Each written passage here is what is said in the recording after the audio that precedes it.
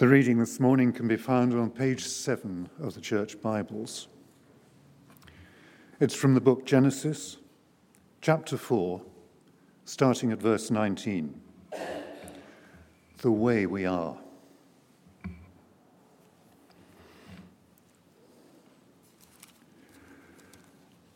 Lamech married 2 women, one named Adah and the other Zillah. Adah gave birth to Jabal. He was the father of those who live in tents and raise livestock. His brother's name was Jubal. He was the father of all who play the harp and flute. Zillah also had a son, Tubal-Cain, who forged all kinds of tools out of bronze and iron. Tubal-Cain's sister was Naamah. Lamech said to his wives, Adah and Zillah, listen to me. Wives of Lamech, hear my words. I have killed a man for wounding me, a young man for injuring me.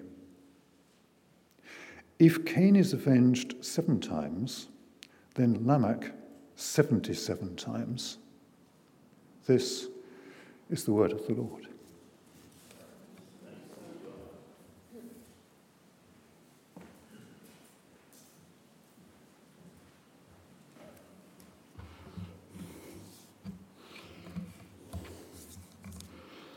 Let's pray, shall we? Father, we thank you for this little reminder in your word about who we are and what we are like. And I ask that you help us this morning see ourselves and to see you. Amen.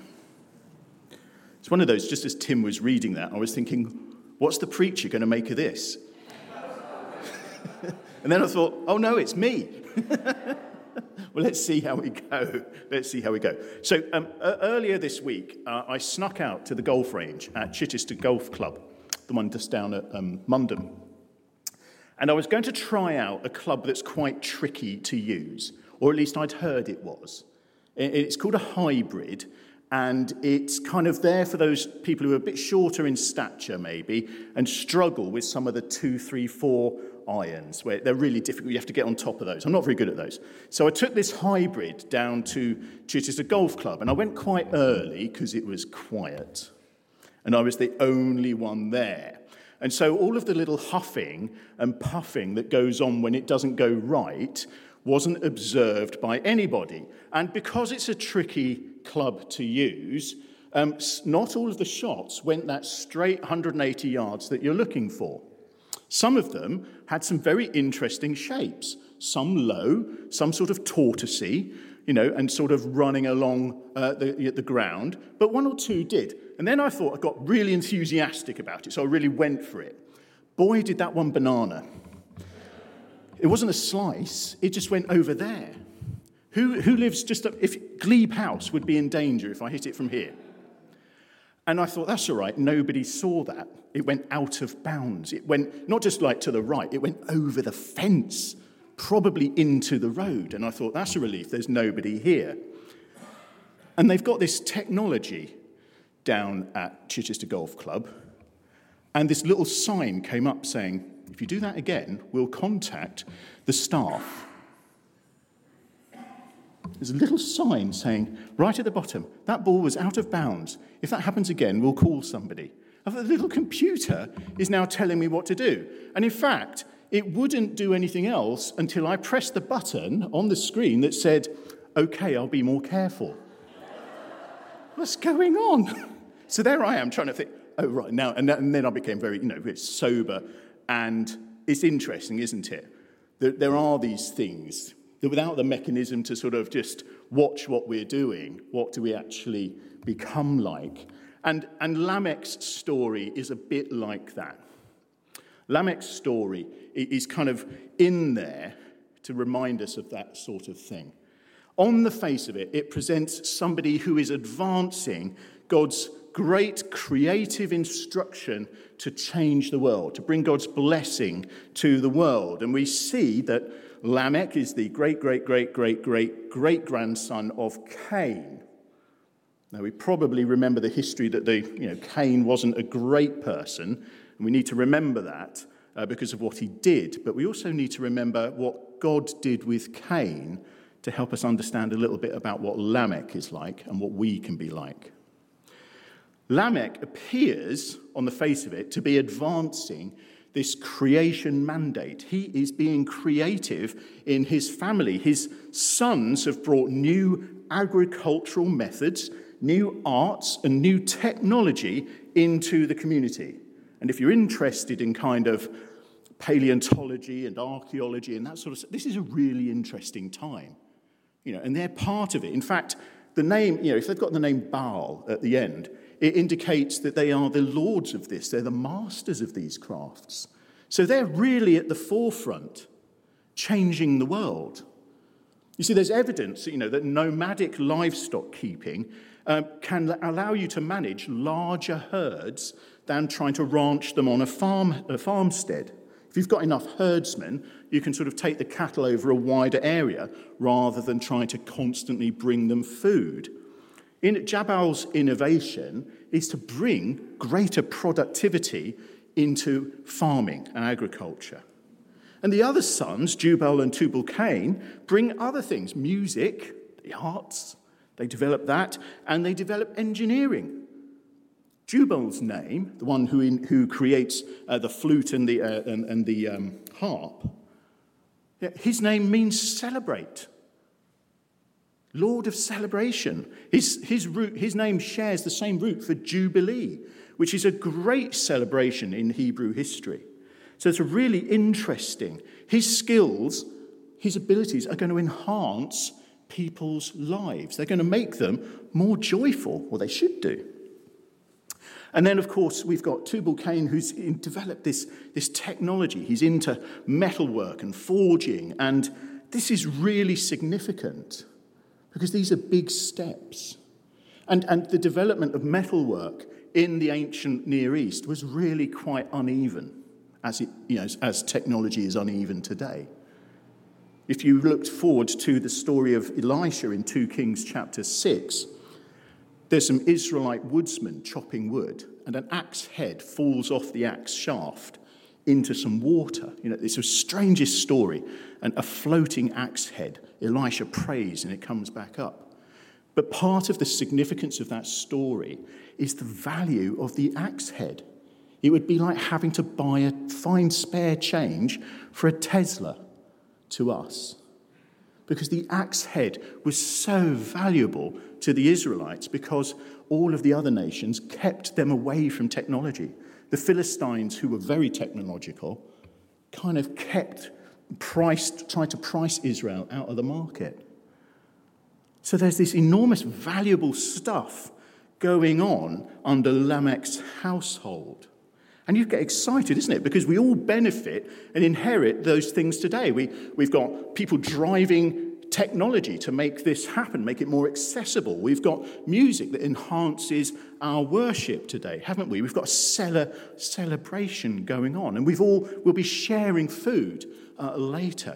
All of those things have come to us. We're inheritors of that. Even if we can feel remote from them, we don't farm, we don't play an instrument, or what have you. But there's evidence, there's proof, isn't there, in the Bible that good animal husbandry is noted and celebrated. Good craftsmanship is celebrated. Think about the craftsmen who decorated the temple. They were celebrated, and music is, of course, we've just read from the Psalms. It's all there for our good. It's all there to enable us, if we wish to honour God. It's possible to have all of these gifts and use them for his glory. And that's a good thing, isn't it?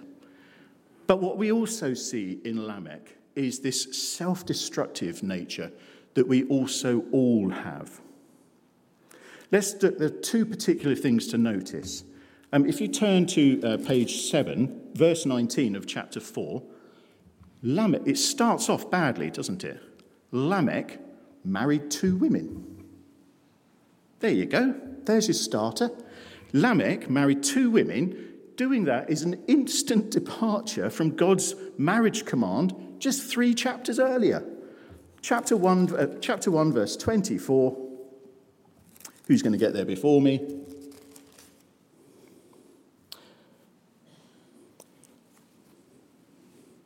Sorry, not 24. Therefore, a man shall leave his father and his mother and hold fast to his wife, and they shall become one flesh. So there's God's command, isn't it, about marriage? That's 2:24. So there's Lamech has instantly left those 2 things aside. He's just said, no, well, there is this command, but I've forgotten about that. I'm going to go and do this other thing.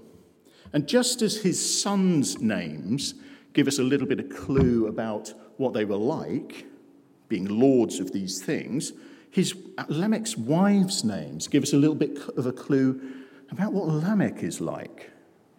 Ada, her name means ornament, beautiful thing. Can you imagine what's Lamech's values there? And Zillah, well, sadly, comes from the verb to seduce. So I'm pretty sure there's a way in which we can work out what Lamech's attitude to women was like. I'll leave that for you to work out. But he has exchanged God's pattern of marriage for one that suits him. Okay? That's the first big step, isn't it? In Matthew, later on in Matthew's gospel, Jesus is asked about marriage, and he said, at the beginning, the Creator made them male and female and reiterated God's command. A man will leave his father and mother and be united to his wife, and the 2 will become one flesh. And he said it was not like this in the beginning. All this confusion and all of this competitiveness and all of this lusting after one another. But Lamech is the beginning of that departure from God's teaching.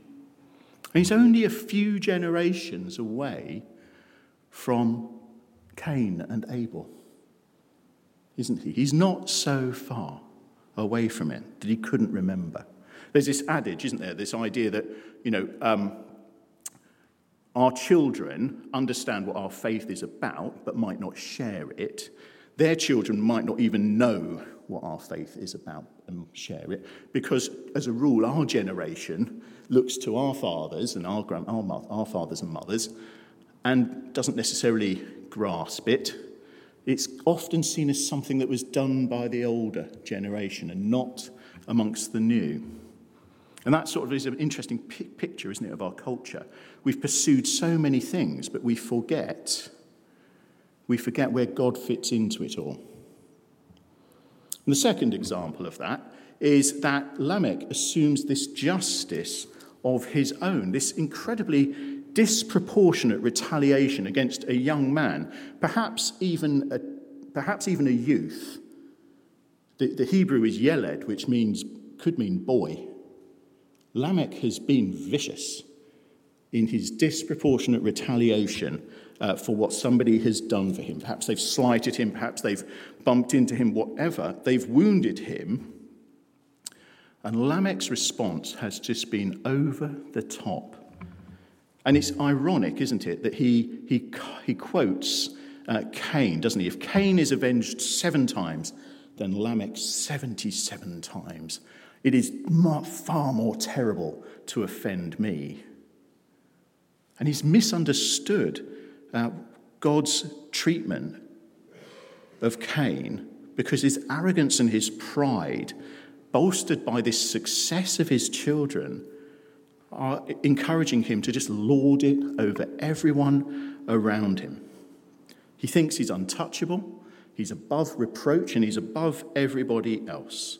And he's punished people, he's punished somebody, and not only does it's disproportionate, but he boasts about it. He boasts about his dealing with somebody. It's the most terrible thing he said he could do. I am above all of these things. And it's frightening, isn't it? It's frightening. So think back to this golf range, Nobody's watching you, and what are you like? Or go out of the church tomorrow morning. Nobody's watching you. What are you like? Or in your office, or in the shop, or at home. Nobody's watching you. What are we like? Because I think that's the kind of step change that Lamech has. He separates himself. He disconnects himself from the heritage, from the teaching that he's received. Because the irony is, God has been incredibly merciful to Cain. Cain pleaded for God's mercy. Lamech uses Cain as an excuse to be even more violent. These are terrible things. I will make sure they don't happen again. Look at me. I'm more powerful than God. So Lamech seems to separate himself from what he knows. He forgets. He's exchanged or he's confused about the success he's made of himself and what is going to happen, where he gets it from. And I think this little story reminds us about our accountability. Our accountability to one another, our accountability to God. Because he's walking the earth as though God wasn't part of it. He's doing his own thing. And I was really struck by what Peter Marsden said last week, in particular, about his work with Concordis. He said, when you're in the world and something's really messy, you appeal to something about the image of God in them. You appeal and you call them out on it. Because if they say that it's important to protect the people, then protect the people. If, as Christians, we say it's important to represent God, then represent God. Lamech was made in God's image. He's supposed to take that creation mandate and make the world a more interesting and beautiful place, but he doesn't do it on God's terms. He doesn't represent anything of God in doing so. It's about Lamech failing to recognize the image of God in him, and that has consequences, that has bearing on how we do things. So I wonder, how we feel about that. Paul, as we go out into the world, Paul wrote to the church in Corinth, which is a pretty similar kind of culture to us even now. And he wrote to the church in Corinth that he was quoting them, and they were saying, I have the right to do anything. And Paul says, but not everything is good for you. And they said, I can do what I like. And Paul says, yeah, you can. But you mustn't be mastered by these things. We should remember that Cain was warned, sin crouches at your door and seeks to master you. So we have we've got this thing to kind of deal with, haven't we? While we're here, we're all very good and kind, and gentle and lovely. And hopefully we are when we're out there. But that's enhanced, or that happens when we remember that God is with us. It's important, isn't it? What am I like when nobody's watching? What am I like left to my own devices? What am I like when I'm with non-Christians? What difference does the gospel make to me? Well, if we want to be Christ-like, there's a couple of really helpful things, isn't there? First of all, we're trying to model ourselves on Christ, who not only reminded us of the creation ordinance about marriage, but also overturns this attitude of Lamech. When Peter says, how often should I forgive my brother? Jesus says, I do not say to you 7 times, but 70 times 7. That the grace of God needs to flow out of who we are. Because it flowed out of God for Cain, it didn't make it to Lamech. But Christ has spent himself for us, so that we might be representatives of him. We read also in Hebrews chapter 10 that the Holy Spirit tells us, this is the covenant I will make with the people. I will put my laws in their hearts. I will write them on their minds. We have the Spirit to help us and guide us, So that as we are now is how we can be tomorrow and Wednesday and Friday and whatever else we're doing. He goes with us wherever we are. And he is in our heart and mind, the places which sometimes most need to be redeemed and helped. But it was also a practical thing, isn't there? And we'll talk about it a little bit later. And Carol and John are going to say a few words. How are we going to remain accountable to one another? How are we going to walk together, bear one another's burdens, pray together? How are we going to support one another in our walk with Christ? And so I'd encourage you to think about that. If you're not in a home group, if you're not praying with somebody, if you're not meeting with somebody, then please think about what could I do to help me engage with the world and remember the things of God while I'm out in the world. It's always useful. On Friday, I met with my wise old man. Everybody should have a wise old saint that they listen to. And his first question, how are things going? And it's really good, isn't it, to be able to talk about your Christian life with somebody who's just willing to listen and say, how is it going? How's that working out for you? What could you have done differently? What will you do next? It's really helpful in a non-judgmental, gracious way. Somebody to help me, or help anyone, walk in the way that God has called us to walk. Walk before him and be holy. So I hope that when we look at this story of Lamech, we're reminded that here was a man who thought he was of great account, but was not prepared to be accountable to God. And we need to be mindful of that. Some of the things we do and say are things for which we ought to give account, because we know what we're like. Shall we pray?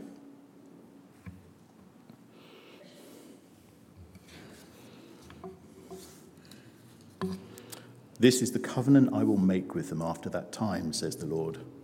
I will put my laws in their hearts, and I will write them on their minds. And then he adds, their sins and lawless acts I will remember no more.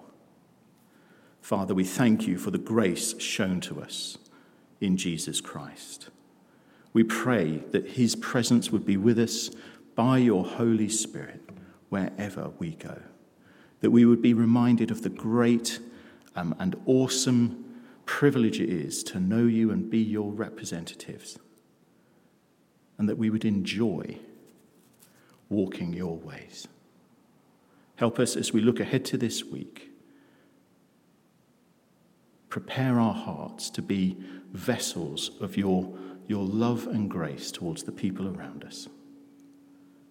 Amen.